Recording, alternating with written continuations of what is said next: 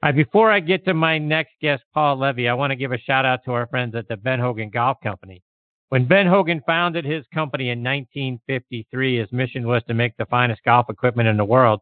And that remains the mission today, folks. They forge every club they provide with the absolute precision that you ask for. Now, when I say that, what I mean is you give them your specifications, whatever they are, and they're going to make those clubs to those exacting specifications down in their Fort Worth, Texas factory. You'll only find Ben Hogan Golf Equipment at benhogangolf.com.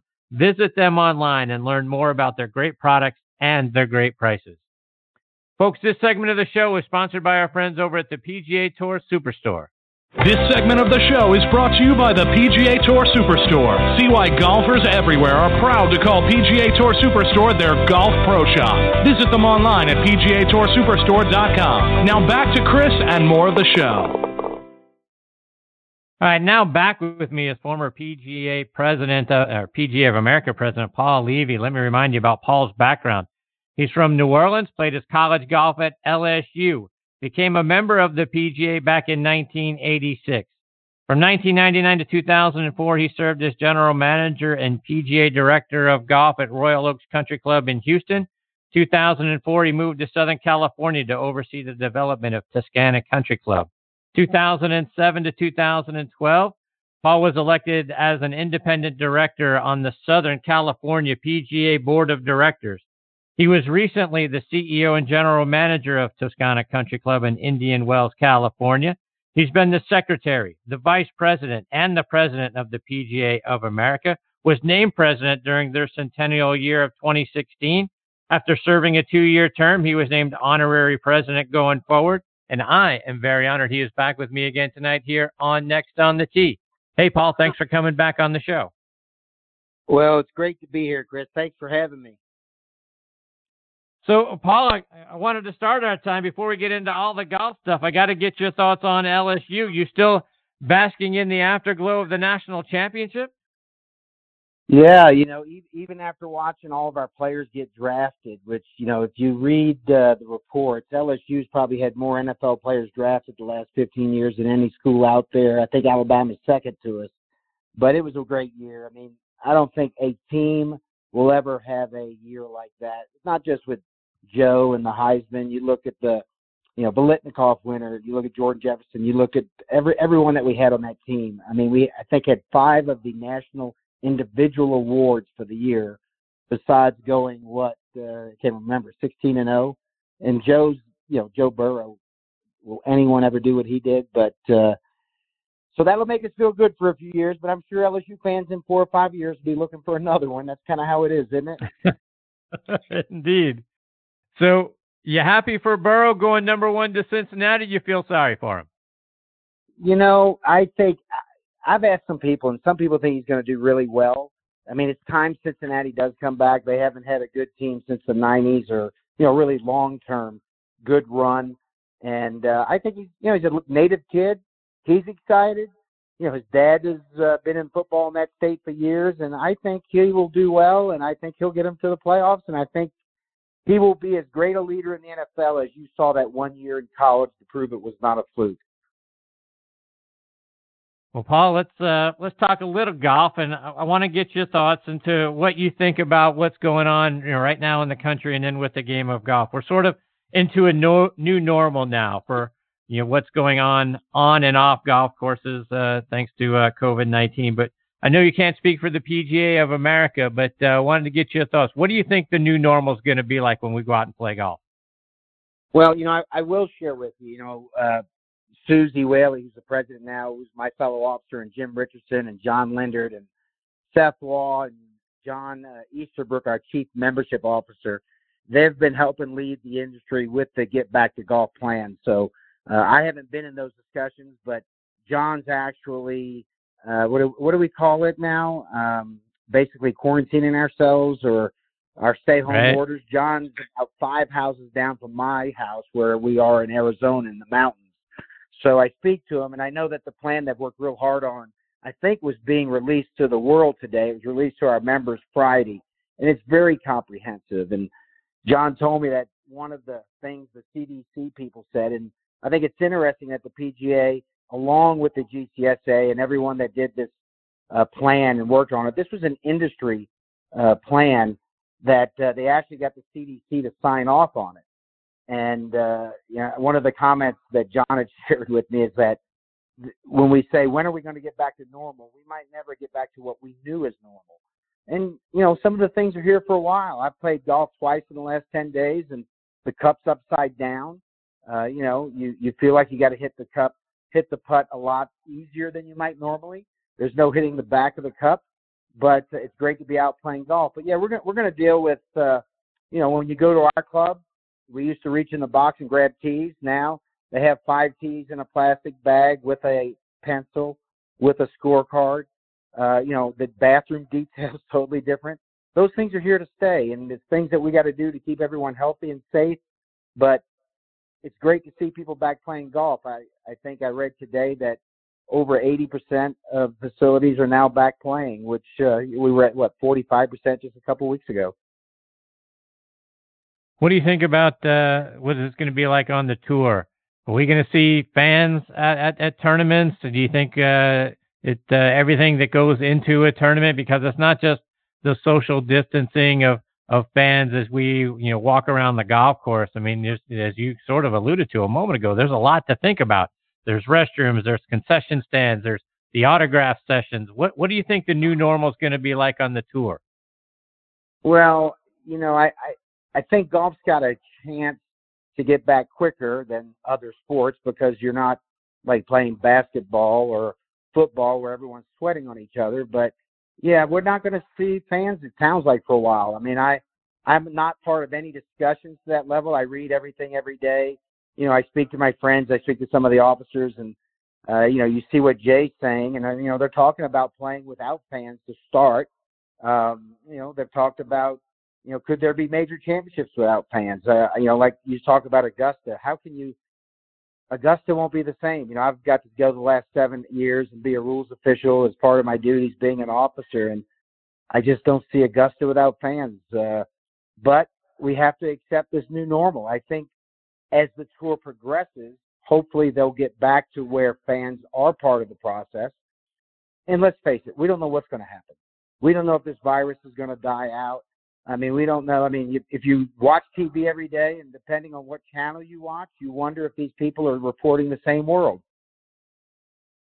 It's so crazy to your point, and to your point about a patronless Masters not being the same, Eric Johnson and I in the last segment were talking about that, and we're also talking about a Ryder Cup with no fans. Could we see a Ryder Cup, a fanless Ryder Cup, or do you think that the tour may come up with some other ideas for how they want to handle that?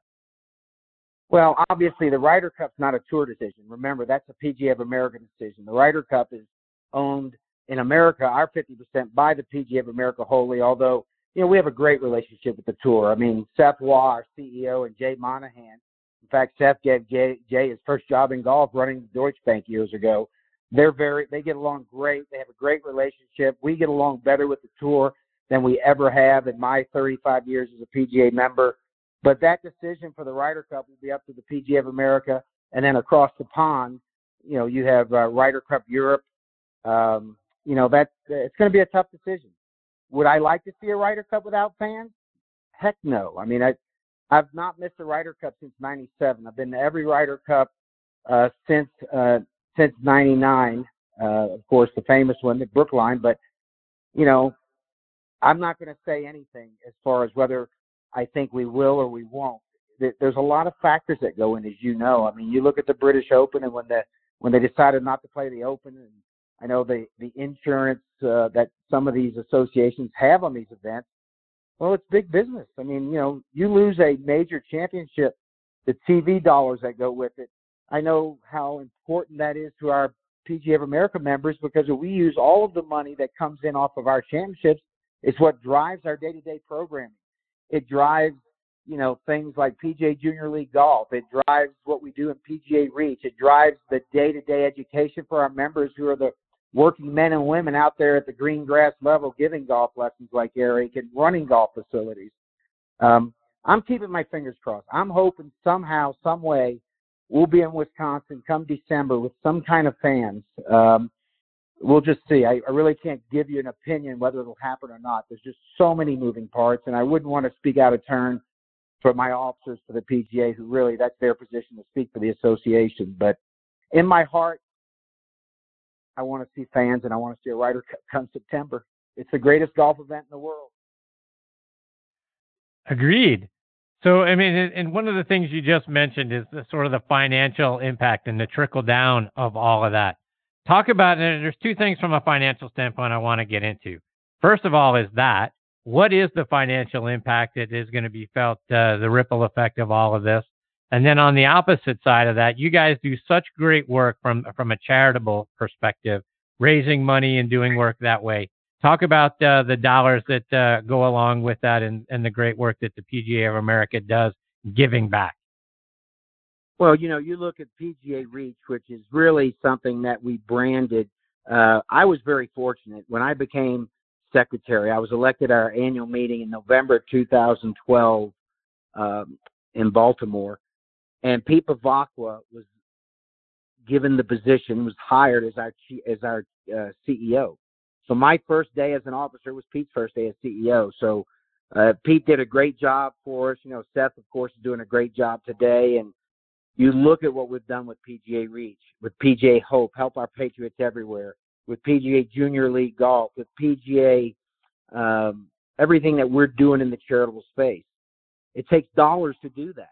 And yeah, you look at the PGA Championship and the Ryder Cup, and those two major events are greatly responsible for driving the day-to-day funds that we have to run the association. So you look at the trickle-down effect, not just for the PGA of America, but, you know, the RNA for the Open, even the Masters. They're huge numbers. You know, not just the TV dollars. How much money is driven to the economy? I haven't seen a number in a while. The last one I remember is the PGA Championship, depending on the market, whether it's Rochester, a small market, whether you're going to Atlanta or whether you're going to St. Louis. It could be in the 80 to maybe 120 million range, and I'm guessing. I could be off, but I think I'm close. And, of course, that was a few years back. A Ryder Cup is much bigger than that. So forget our association, the game of golf, our members and the kids and growing this game. Think about what doesn't happen in that local community when you have a major championship. It's like losing a Super Bowl. So let's go the opposite route. Talk about historically the amount of money that the PGA of America has given to charities across the world, across the country, and talk about the impact that that's had on some of the programs that have, you know, come out of the dollars that have been given back and reinvested into the game. Well, you know, the first thing I always like to say, and we did a study, I want to say it was my first year as president, about how much money, and of course, you know, the PGA is great, is that they prepare us for speaking events and engagements. You always have kind of the current numbers. So I don't want to spout any numbers off my head because I haven't seen any in a while. But the billions of dollars that are raised just from the game of golf. So that's not necessarily, let's say, a PGA Championship or a New Orleans Open or a whatever tour event, the AT&T, the money in the locale. It's my good friend Casey Brozak, who I spoke to today, who's the director of golf at a club in Naples. It's the 2 or 3 events they do at his club for charity that maybe raise $100,000 or $50,000. You multiply all of those events for the game of golf, of which most of those facilities are led by a PGA professional. And you look at the dollars that go into charity. So it's not just the game. A lot of times those dollars are going to the local cancer society or to the halfway house for people that are trying to turn their life around, and all of the impact of all of that. You know, we're not having any of that money right now. But on the other hand, as far as tying it back to your question, the dollars that not just the PGA of America, the game of golf have given to charity, I don't think there's a sport that can compete, and I think that's documented, that does more for the good of the community, and not just the game of golf, but just for people in general. So, yeah, that's all going to take a hit. It's unfortunate. But I really have faith. You know, I'm bullish in America. I'm one of those guys that I believe in America. I believe in our stock market. I believe in our economy. I believe in our government. And I think that we're going to come back stronger than ever. And I think we'll get through this. And, right now it's hard. Paul, talk about the other great things that you're involved with now. I know you're doing some other great work. Update us on what you're doing and what you're getting involved with now that you're away from the PGA of America. Well, I worked for, I worked in a golf shop. We're at a green grass facility and running clubs, being a director of golf, a general manager. Then with Sunrise, I always was the GM and CEO of one of our clubs, and then also was the president of our hospitality and golf division, overseeing our properties in the Southwest. So I did that for like 35 years. And then when I became president of the PGA, it was time for me to leave Sunrise. But we had developed, I think, 8 properties from scratch in my time that I was a part of. And then we would turn the clubs over to the members or sell them to a third party. So when I was vice president, we were down to just one facility, Toscana. And, the gentleman I worked for, we weren't doing new projects. And so it was time for me to enjoy being president. And I really wanted to do something else. I'm an entrepreneur at spirit and at heart. It's like any of the great teaching pros. They're entrepreneurs. They're out there selling themselves, giving service to the great people who love to play this game. They learn to promote themselves. They're great marketers. But more importantly, they're people who love to get up every day and do what they love to do. So for me, I'm involved in some entrepreneurial businesses that are new for me. One of them is really exciting. It's called Vi. It's basically in the sports philanthropy world. We hope to be the Uber to what Uber was in transportation in the sports philanthropy world, where we can take normal fundraising events that would raise linear dollars, so to speak. You have a campaign where, if people do GoFundMe, you go to a GoFundMe page and you donate $1. We've created a platform and a software, and actually are right now in the process of getting the patent, where we can uniquely take that $1 and let's just say turn it into a higher multiple of that than you would get in a linear fundraising operation. So it's very exciting, very centered around golf. We intend to have a World Charity Golf Championship with it. It's an organization that I'm a part owner in, and I'm very excited. And then I'm also involved in a couple other entrepreneurial opportunities. I'll be 60 this year, so I'm not getting any younger. And, my wife and I just bought a house in the mountains, and we kind of want to live where we want to live, and it's that time of my life to enjoy it. So, Paul, for all of our listeners that want to stay up to date with Vi, and it's V as in Victor, I-E, so Vi, they want to stay up to date with that and some of the other things you're doing. Is there a way that we can do that, whether it's online or on social media?